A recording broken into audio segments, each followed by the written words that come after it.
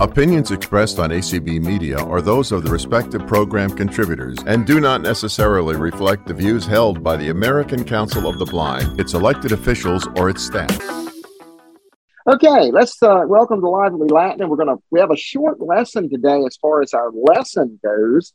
And then we'll review a little bit, and we'll talk about, if we can, we'll talk about the plebeians, the patricians. And then for next week, you'll have a review of pronunciation. So you have a pretty easy couple weeks coming up here. All right, let's just review real quickly to see if you remember. What is a philippic? Who can tell me that? What is a philippic? What is a philippic? A bad report, like an angry speech. All right, no. An angry speech. That's okay. Right. An angry speech, maybe made against somebody. And it's called that because, remember, Demosthenes made very violent speeches against Philip of Macedon. And so because of that, that's why they call it that. All right. Second, what is something that is Procrustean?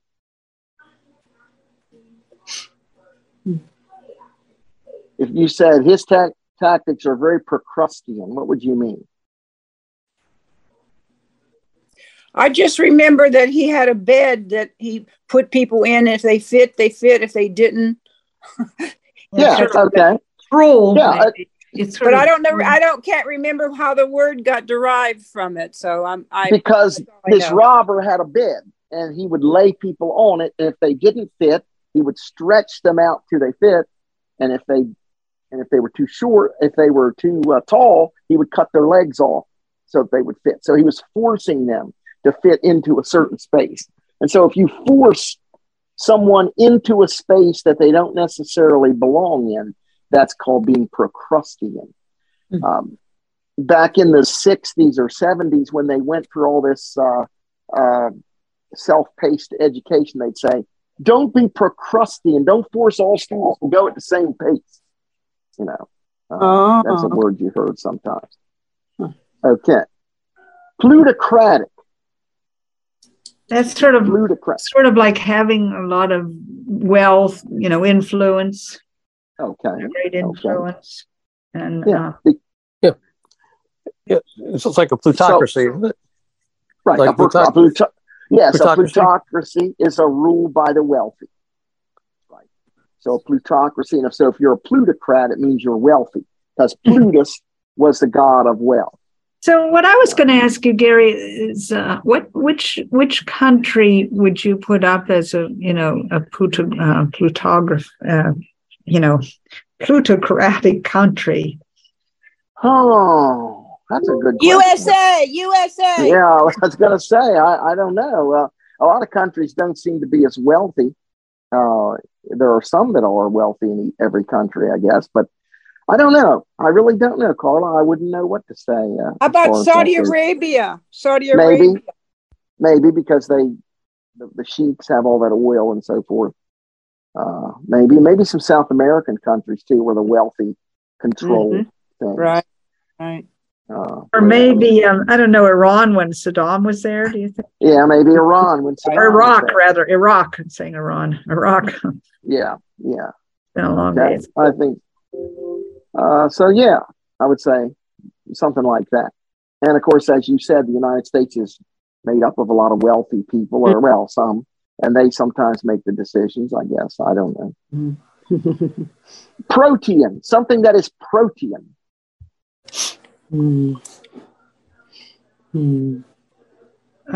So protean today. If I said that to you, what would that mean? Forget. It's sort of like exceedingly, it's sort of like it's variable. It changes a lot somehow. Okay. Something that changes a lot. Right. Because Proteus was a god. If you called him and you could hold on to him, he would give you a wish, but it was going to be very difficult for you to hold on to him because he could change into a stream of water or into a fire or whatever. And it was very difficult. But if you could manage to hold on to him, then you would get a wish. So You could wish for wealth or whatever you wanted to wish for. Yeah. All right. Very good. Did anyone listen to Playtime last week? I did not. I did. This is Musi. Yep. Was there anything on there worthwhile as far as Latin is concerned?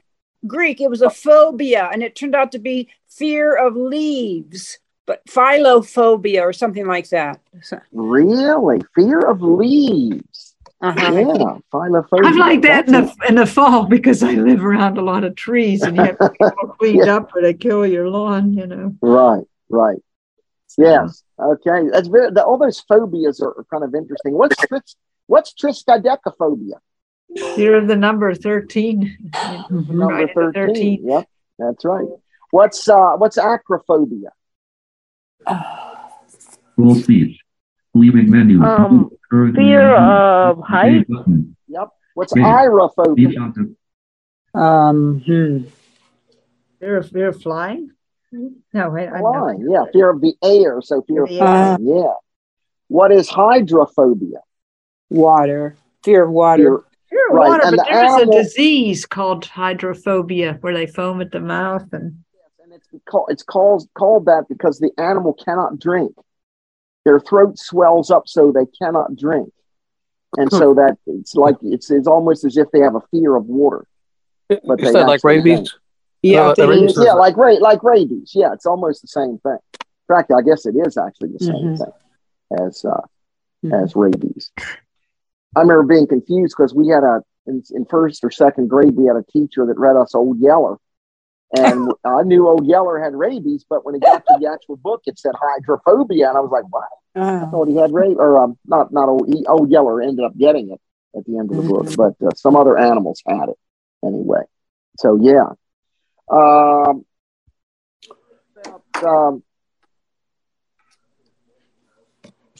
Think of my other phobias. Anybody think of a phobia? Of course, now we have agra. What's agoraphobia? Yeah, I just heard about that one last week. You're scared to go outside. Scared of the marketplace. Isn't that agoraphobia? That's agoraphobia. I think it's actually agoraphobia. I don't know what the correct English pronunciation. I would say agoraphobia because agora just seems like a funny pronunciation for that word to me. But maybe in English it is correct to say agora. I think it's agoraphobia. That's what I actually think it is. Anything else you can think of as a phobia? Nope. I'll keep thinking. I think there's a couple others we had. I have a phobia that I wish had a name. I'm afraid of tests. What's the fear of tests? What? That's a very good question. You're only afraid to take them, though, not to give them. Hey, don't tell your students that, caller. They'll say, well, we're afraid of them, too. And I wish I could solve that problem for me and for my students, because I have students with that problem. And since I haven't solved it for myself, it's awful. Well, you solved it enough because you certainly covered a lot of territory. Better. I had a student who was so afraid of taking tests that she could not take them. And I was not allowed to give them to her. And I finally told her, I said, it's a shame because you'll never know what you can really achieve because you won't let yourself, or you can't let yourself. And she really couldn't. She's the only kid that I ever talked out of taking Latin 4. She was in Latin 3, and she said, I was thinking of taking Latin 4. I said, don't. I said, there's no sense in it because you're afraid to take all the tests. Just don't. Do yourself a favor and just, do something easier for yourself. This thing has cost me my graduate degree. And when I was finishing up my last German, and we were doing literature, and it had gotten so bad, I couldn't tell you how to say yes in German when we were good. So my German professor was a clinical psychologist, and he says, I know you know this stuff. So what he worked out, and he told me what my problem was as if I didn't know, but he could see me hyperventilating and not do anything. So I ended up, he said, well, instead of the test, make a presentation entirely in German, detailed. We've done it in front of the whole class. And that was a piece of cake. And other people in the class, they were afraid of public speaking, but that was a piece of cake because I was teaching school all day. And that's how I got through it. Very good. And it was actually, I remember, Carla, I remember that about you now that you say it. You and I attended a meeting, conventions early when I first started going to conventions. Where in California they were talking about how they did all this stuff to help the teachers pass the teachers exam, and you said, "Oh, I wish they would do that for me. I'm so afraid of cats." Remember that? Yes, I remember that. And I remember I had to leave the room finally because I started thinking about it. And then all of a sudden, that's when we had that little earthquake. And I thought, oh my gosh, I'm having a heck of a panic attack. And here it was the earthquake. I remember that. Yeah, that was when that earthquake. I remember there was this idiot girl in the restaurant the day before that said, "Oh, if we have an earthquake, I'm going to play I Heard the Earth Move Under My Feet when it happens." Here, I was sitting up in that room and I thought, well, I'm not hearing that song. So I don't know. It was frightening. I've experienced an earthquake too. This is Musi, and it's very frightening. So I think I have a fear of earthquakes. What would that be? Okay. That's a good question. Seismophobia, maybe? I don't know. Yes, the shakeophobia. Shakeophobia. I don't know. That would be interesting. All right. Well, testatechophobia. Testatechophobia. That's a good one. Yes. Okay. Well, you're not the only one. I guess now sometimes they call that school phobia, maybe. But anyway, I've had a few students that had that too. So, well, let's just quickly review our pronouns a little bit. How do we say to me? Me. How do we say to you? Tibby. Tibby. How do we say to yourself? Sibby. To himself, herself, itself, themselves. To yourself.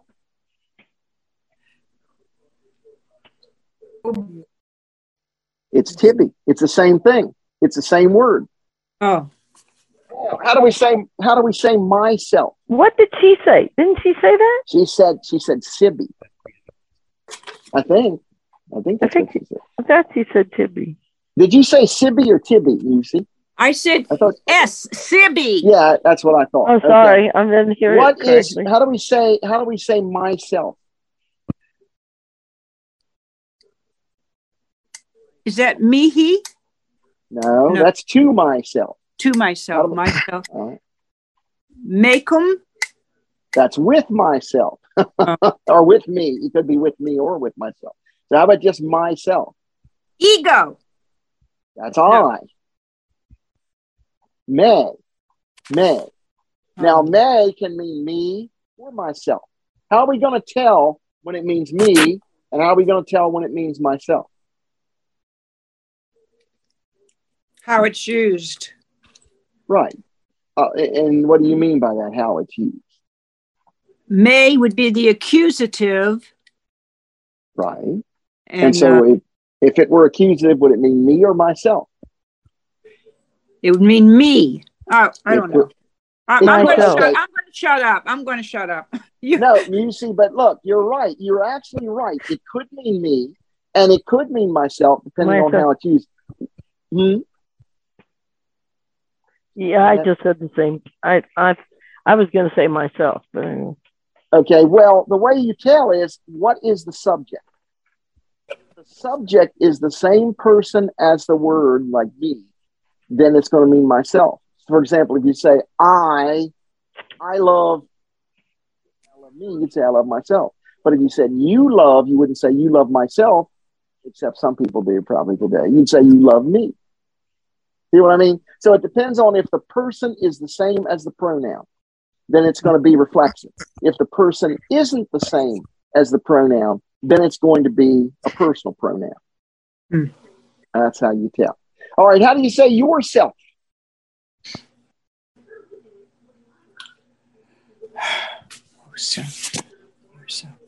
Hey? No, that's himself. What? Wait a minute. Say is himself. Hey. Hey is right. Hey is correct. Okay. How do you say themselves?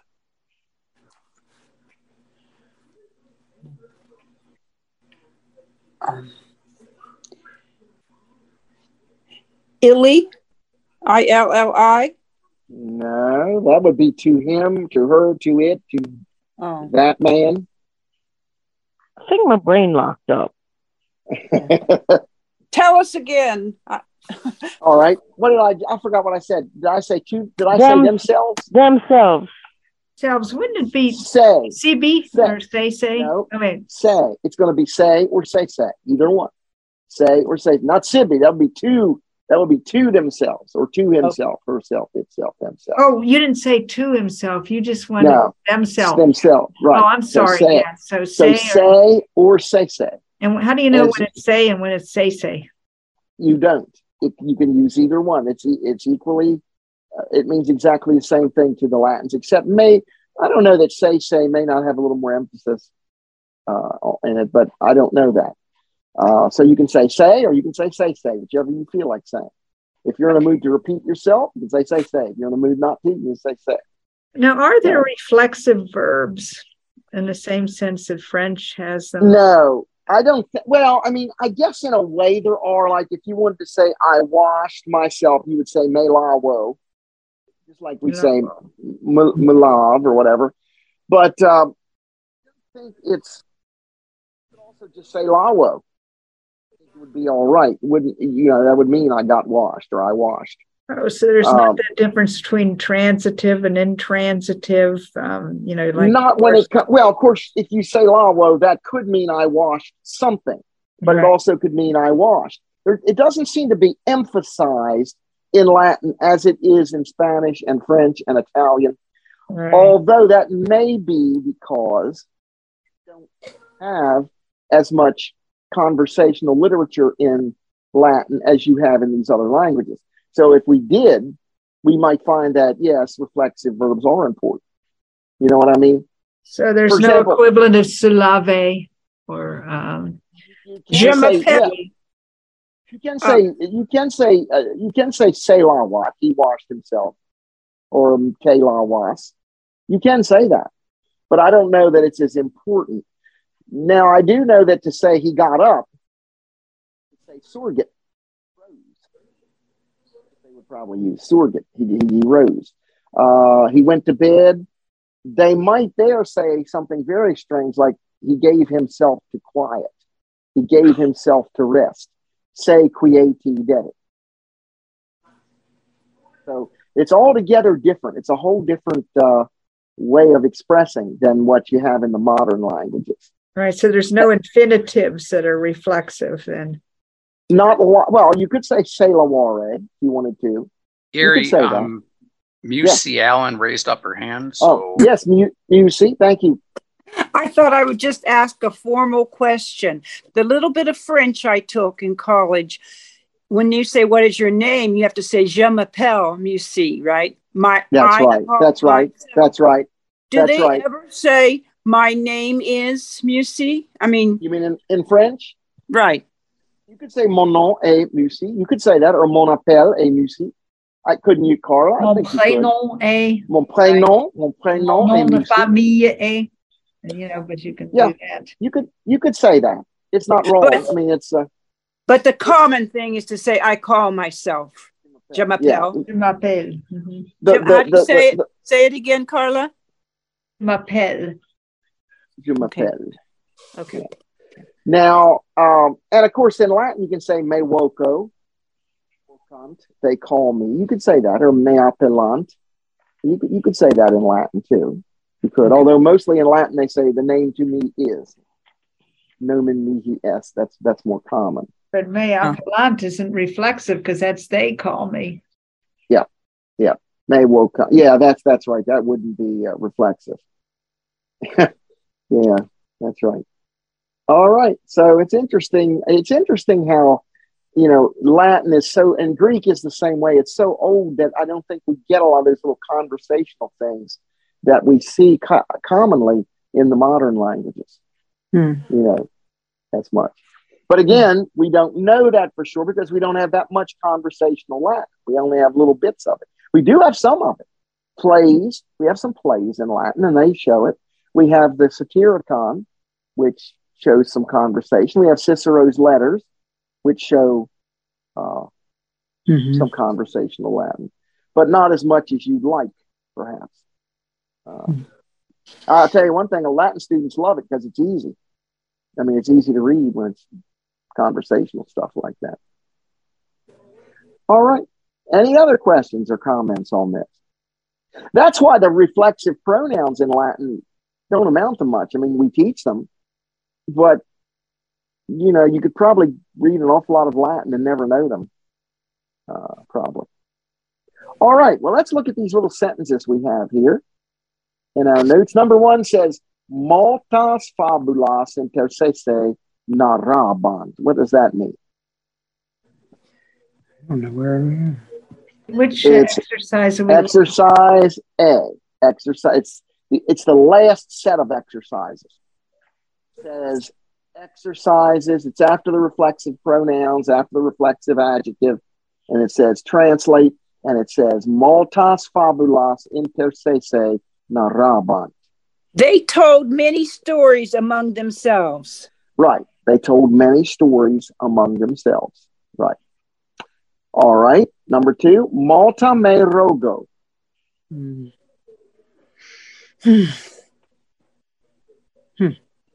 pray about a lot? Is roga?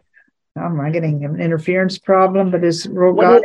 What is rogare? I ask or pray to God. Is it pray? Is it like rogar? No, it's ask.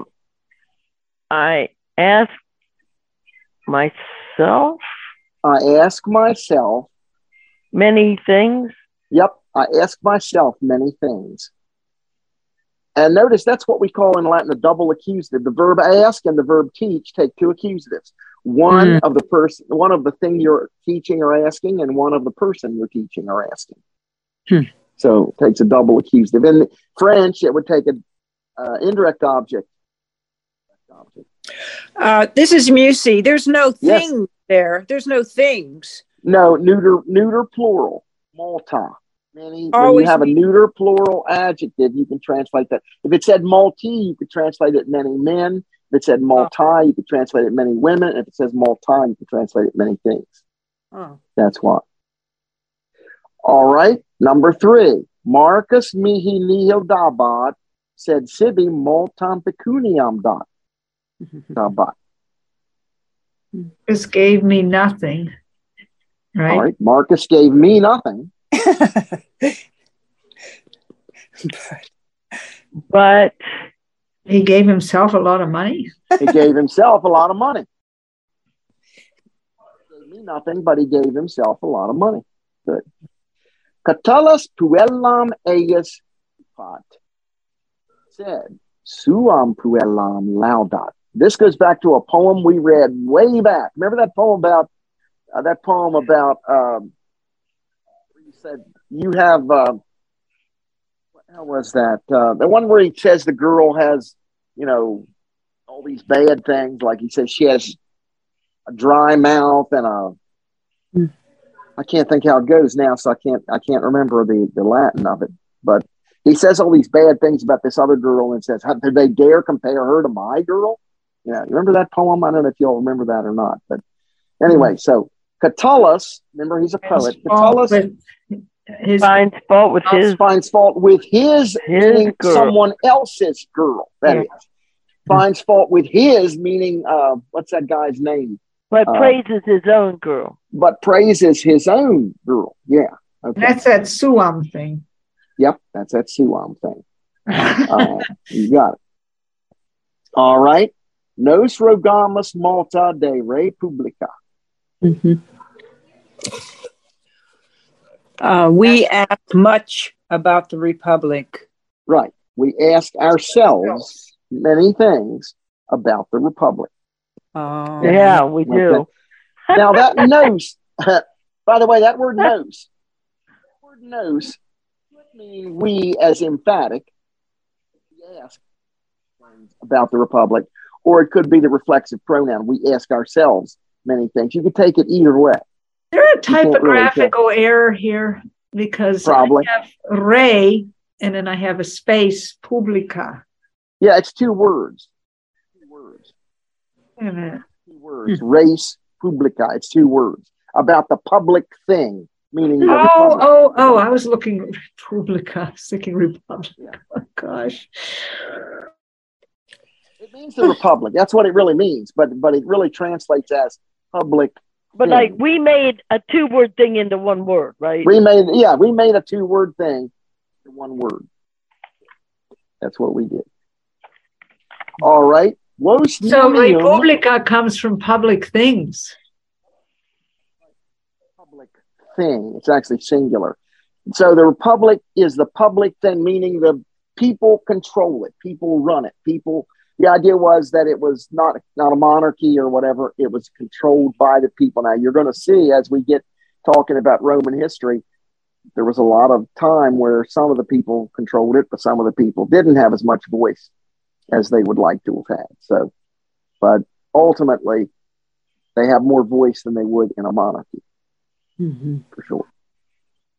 All right, 6. Vos nimium satis. You accuse yourself of too much? You accuse yourself too much.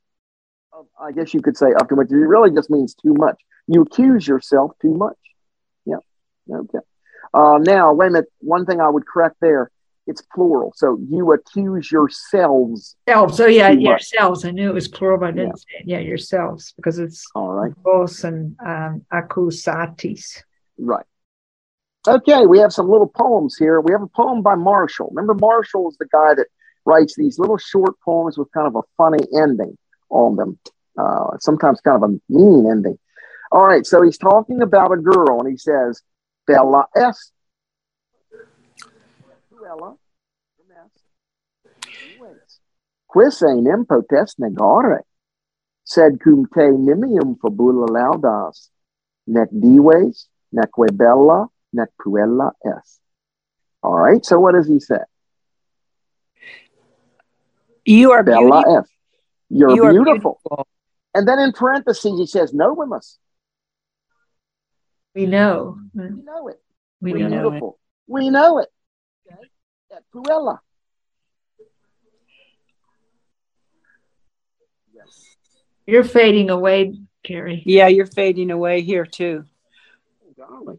Zoom is really. You're back. No, you're back. You're back. Okay. I think you got too far away, maybe. Oh, maybe so. Well, I got my headphones on, my ear pods on. So. Oh, well, I don't know what you did. Okay. All right. At puella. And a what? What is a puella? A girl. And you're a girl. Now, when it says you're a true girl.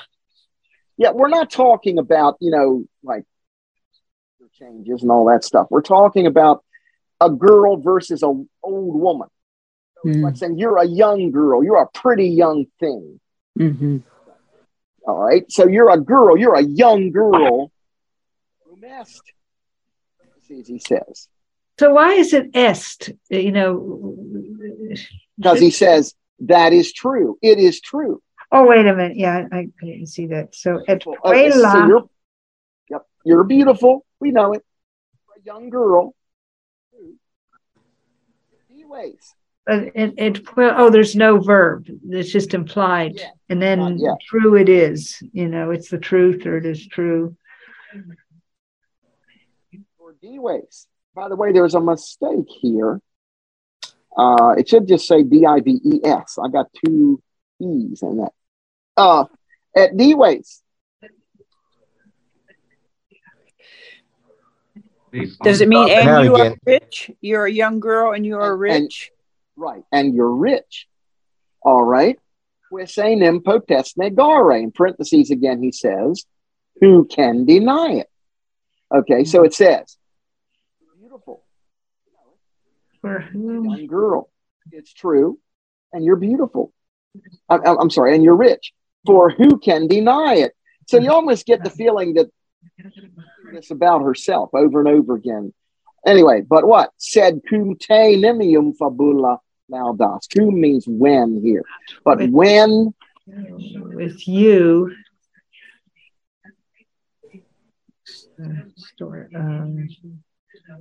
you praise. Yep. When you praise te yourself. When you praise yourself too much, fabula. Her name is Fabula. Okay. When you praise yourself too much, fabula. Yeah. Nec dives. Not beauty. You're neither. You're not rich. Okay. You're neither rich You're neither rich. Beautiful. The Nesque would be neither, right? Nesque, rather. Nesque Bella, neither beautiful. Or Neque. Nor rich, nor a young girl. Meaning, when you keep going on about yourself like that, you are rich and beautiful and a young girl. You don't seem like you are because you're just making such a nuisance of yourself. You're so obnoxious because you keep.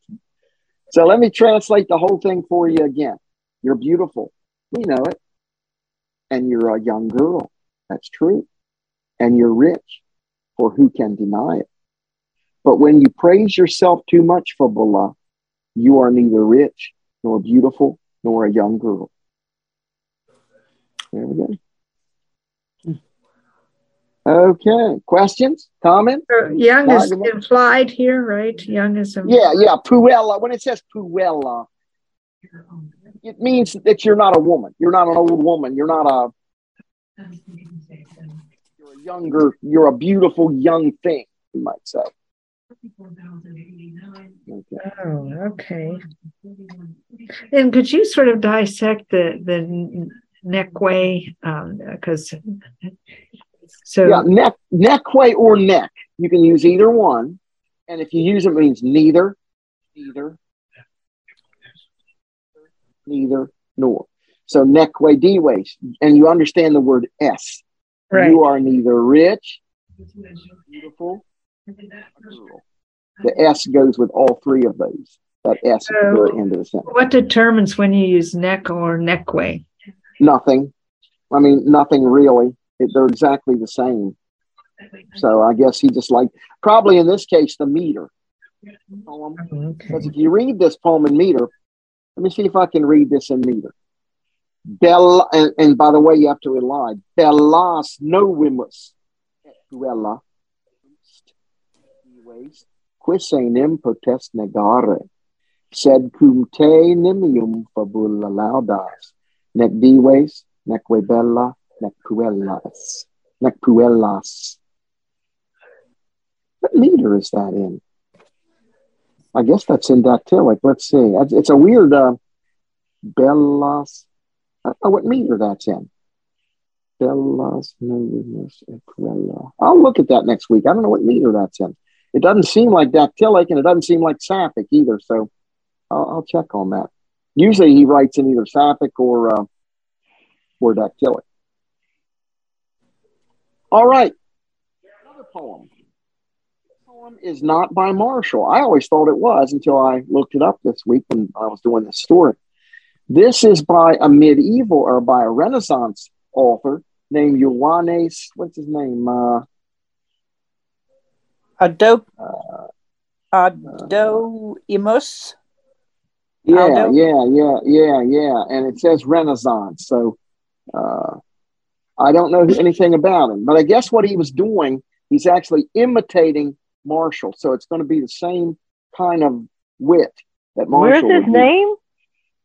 I don't think it's in our Braille, Minette. I think I put it in the later notes. I think they have it. We don't have it in our notes. Marshall 1.64. What does that 1.64?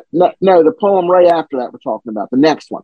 The very bottom of the next one. 1.64 means it's book 1, 64 in book 1. That's what that would mean. All right. Se solum labienus amat miratur adorat. So what's it say?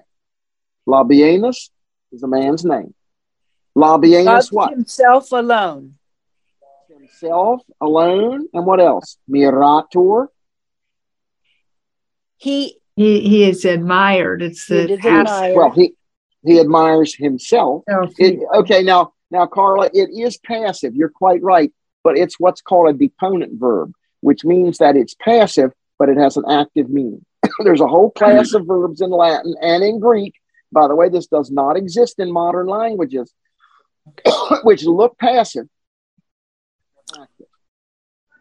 So they're called deponent verbs. And so that's why I gave you the meaning, because you haven't had deponent verbs yet. So labienus, loves, admires, what? Adorat. He loves only himself. Labienus loves, admires, and adores himself alone. Okay. Only, okay. Now, non modo se solum, quoque solus amat. Now, there is one letter in this poem that makes the difference. What's it say? You have to understand the verb here. Again, these verbs, amat, adorat, or in this second line. Non modo se solum admiratur adorat. So not only does he love himself alone. Not only does he love, admire, adore himself alone, but what?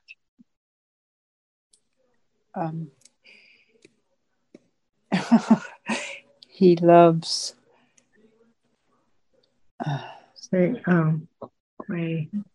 He alone loves himself.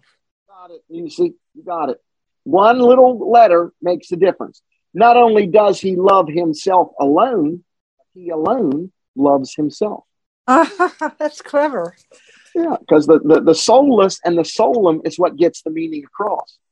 Yeah, and so this is a good example of how important cases are. That's where you get the change in meaning. So Labienus loves, admires, and adores himself alone. Not only does he love himself alone, but he alone loves himself. Oh. Sort of a narcissist, huh? A narcissist. Yeah. So there we go. Let me read this one to you in meter. This is, I believe, a dactylic, so it's pretty easy. Se solum Labienus amat miratur adorat, non modo se solum, se quoque solus amat. That's in the elegiac couplet, that particular poem. Yeah. All right. Any questions, comments, Snyder marks, anything? That's a clever play on words. It is. Okay. I thought I got a comment. Yes. This is your host. It's 20 till the top of the hour. Oh, thank you very much. And that's good, because that's what I will get. What is your last name? Your name is Mike, is that right? Yes. Yep. What is your last name, if you don't mind telling me? If you do, you don't have to. I think I've heard of you somewhere. That's why I thought it sounded familiar. You've probably been on some other programs that I've heard about or something. So anyway, I'm Gary Legates. So okay. Nice meeting you. Let's talk about Roman history a little bit here, and we're going to talk about a very interesting thing today. I hope you'll find it interesting. We're going to talk about the patricians versus the plebeians. Now, you know, when Rome was founded, it was originally founded with a whole bunch of kind of outcasts that came to the city of Rome and united around Romulus, and they founded the city of Rome. And those guys, even though some of them were pretty rugged back in those days, I mean, some of them were, fleeing from other cities, and they were kind of the scum of other cities that came to Rome. As time went on, they're going to be the important people in the city, because they're the people that were there from the beginning. So those families are going to think they're hot because they've always been in Rome. They've got whatever wealth the Romans had. They had it, and they had prestige, and they were the ones that were in the Senate, and they were the ones that were in the offices. And so they are really the ones that have a lot of the power. And they're called the patricians. Okay? Now, the common people that came to Rome later, or maybe people that didn't have quite as much money, or maybe people that didn't have quite as much prestige, they're called the plebeians, and they're the common people. Now, it's interesting that in English, we get some words from this. The plebeians, if you know anything about the Naval Academy in Annapolis, which you probably don't, the incoming freshmen, when they come into the Naval Academy, are called plebes, after this word plebs, meaning the common people. A plebiscite is a bill that is started by the people.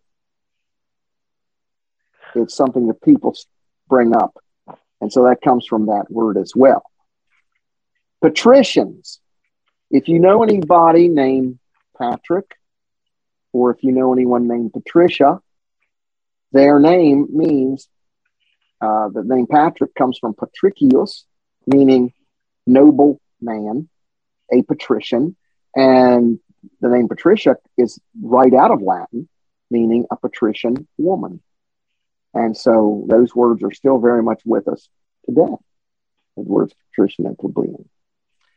Well, anyway, as time went on, of course, we just started Roman history. The Republic has just been founded. Remember, the monarchy has been overthrown. The Republic has been founded. But the patricians and the plebeians were not making out the same. The patricians had all the offices. They had most of the wealth at this point. The plebeians really did not have much. And finally, one day, this really came to a head.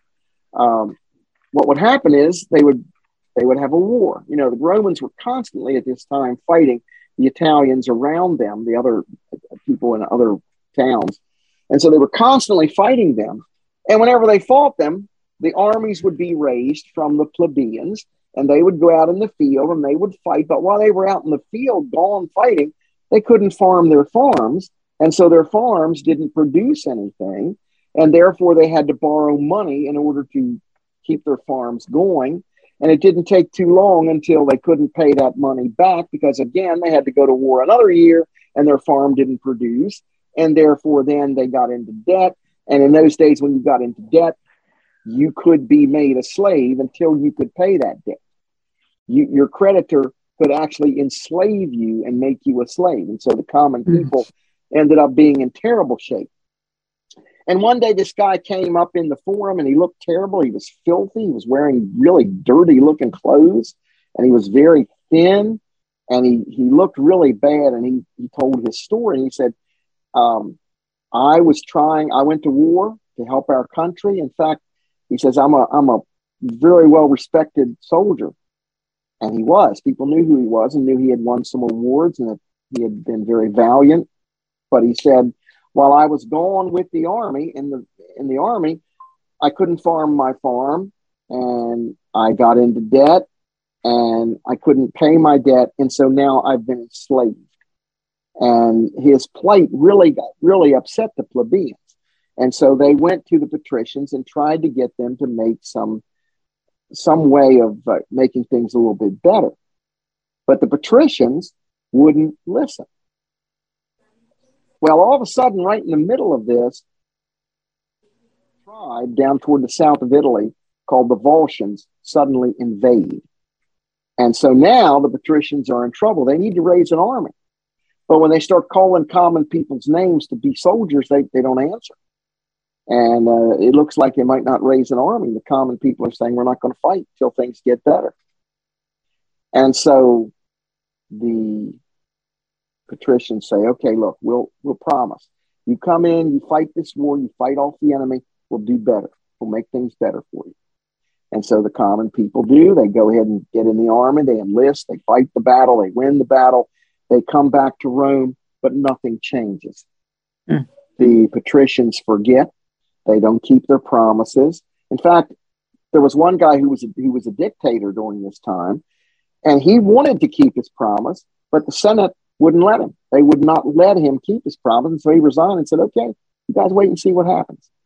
You better kept your promise. Anyway, nothing gets any better. And so once again, an enemy comes up and invades and gets ready to fight Rome. But this time the plebeians say, we're not going to do it. We're not going to fight. And they all take off and get together and go and leave Rome and go off to the Sacred Mount, which is right outside of Rome. And they just stand up there and they don't do anything. And they say, we're not going to fight. We're not going to take part. I don't care what happens to Rome. Well, the Senate is panicked. They're totally panicked. And so what do? They send this guy that they know the plebeians respect, whose name is Menenius Agrippa. And Menenius Agrippa tells the common people a very interesting story. And this story is, I think, very, kind of a good illustration. He says, tell you all something. Once upon a time, all the parts of the body went on strike against the stomach. The hands said they would not take any food to the mouth. The mouth said they wouldn't chew any food up. The throat said it wouldn't swallow any more food. And the eyes said it wouldn't look for any more food. Because, after all, the stomach just lays there and does nothing. And here we work hard to get that food into the stomach. It's not fair. But they found out that when they didn't put anything in the stomach, they perished along with the stomach. And so he says, my fellow citizens, remember, we're in the same boat. You might think that what you do doesn't help all of us, but it does. And so he talked them then into going back in and fighting. And when the fighting was over, they made a change. They started the office of tribune. And the tribunes would be elected every year along with the consuls and the other officers. And the tribunes, their job was to look out for the common people, to not let any law be passed or not let anything be done that would in any way hurt the common people. And they had two things going for them. This developed over the years. It took a little while for some of these things to develop. This was the idea. First of all, they are sacrosanct, which means they are sacred. You cannot attack them. You cannot murder a tribune just because you don't like what he stands for. Okay. And secondly, they had the power of veto. All they had to do, if a law was brought up they thought was bad for the common people, all they had to do was say the word veto. Veto means I forbid. And therefore, the idea had to be completely dropped. It couldn't be brought up anymore. And so the tribune ended up having a great deal of power as time went on. Now, at the beginning, it took a while to get some of these things in place, but at least now the common people do have someone to speak up for them. Well, time went on and things got some better for the common people, but not better enough. Not better enough. And so in those days in Rome, nobody knew the law because there were no laws. There were precedents. There was the way we've always done it, you know, that kind of thing. But there really was no law that anyone could say this is the law. They had no laws written down. And so they started hearing stories about Greece. They started hearing about in Greece, they had laws. There was a guy named Solon who had just made laws in Athens. And they decided that they wanted laws in Rome the same way as they had them in Greece. And so the Romans then said, here's what we're going to do. We're going to appoint a government of 10. That is, this government will be run by 10 people, the decemviri, or the decemvirate, if you want to call it by English. Decemviri, 10 men. And this government will do nothing but write laws for a year. They will go and study the laws in Greece. They will come back and they will write laws down that everybody will know. And so sure enough, this government left. They went to Athens. They studied the laws of Solon. They came back and they wrote laws. And they made a series of laws called the Laws of the 12 Tables. And there were 12 like stone tablets of these laws that were written down. And every Roman kid memorized these laws. Every kid learned them. Yes, I'm sorry. Question? No. Okay. And so these tables, so the Romans learned these laws by heart. And then everybody could say, we know what the laws are. Some of these laws are kind of interesting. A lot of them are a little bit like our laws. In fact, the Romans really, their law is the basis of a lot of our law that we have in our country. A lot of our laws are based on Roman law, and some of our laws are based on English law as well. But the Romans were really some of the first real lawgivers that were known. There used to be a course taught at Gettysburg College called Roman law, and all the lawyers, all the law students had to take it because it, I guess, explained a lot of our laws. They had some funny laws. I mean, not funny, but they had some weird laws. One law said in the 12 tables that if a thief were caught at night, in other words, if a thief were stealing at night and were caught, he was put to death.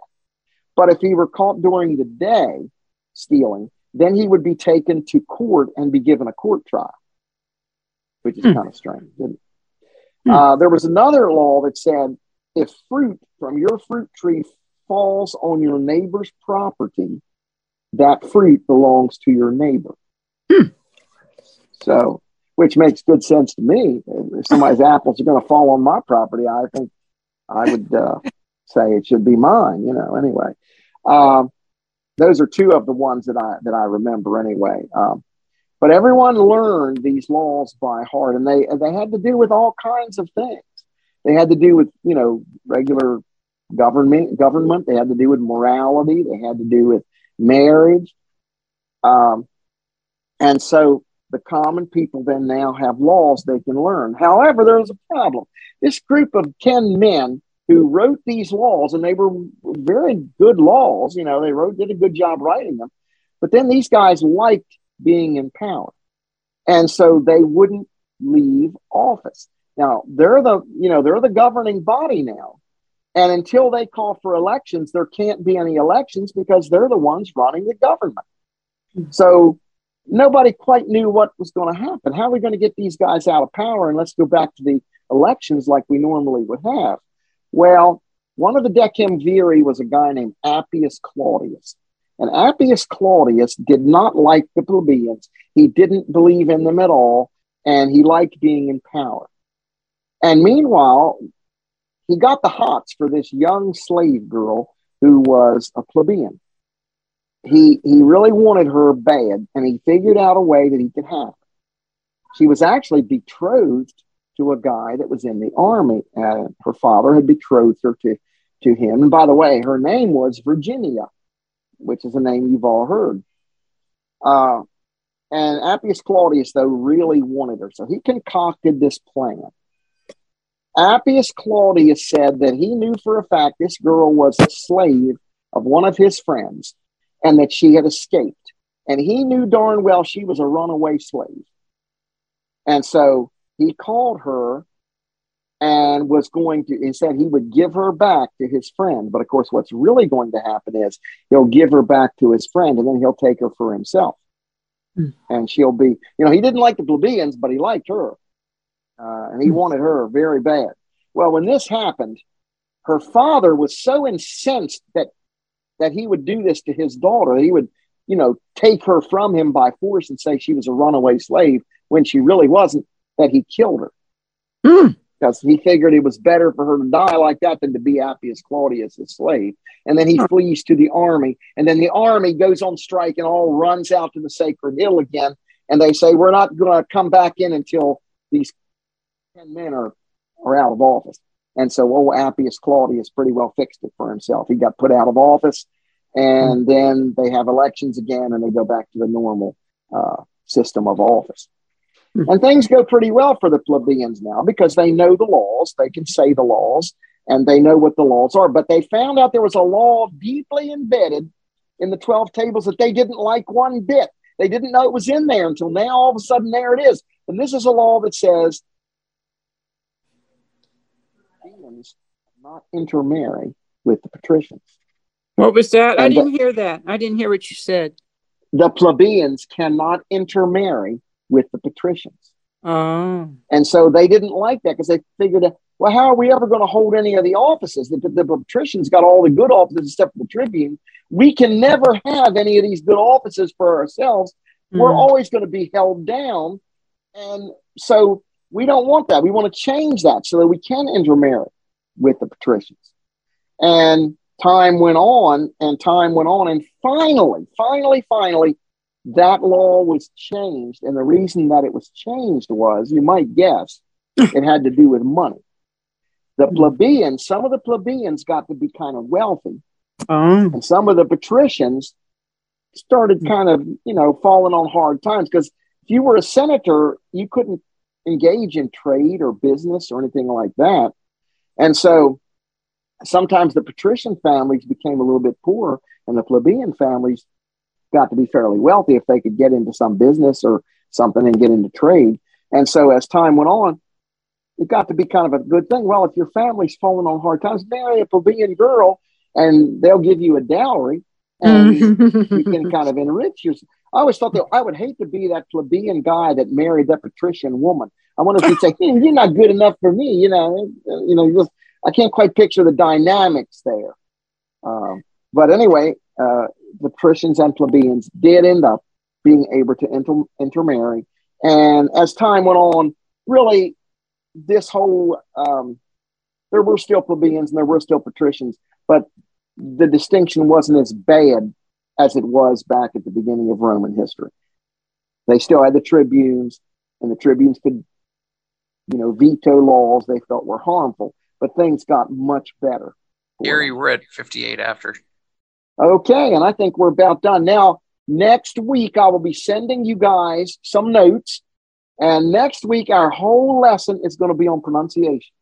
Yay. Carla asked us to review Latin pronunciation. So next week, we're going to have a lesson on nothing but pronunciation, and you'll get the notes on this sometime this week, those of you that get the notes. And if you don't get the notes and you want them, write to Cindy.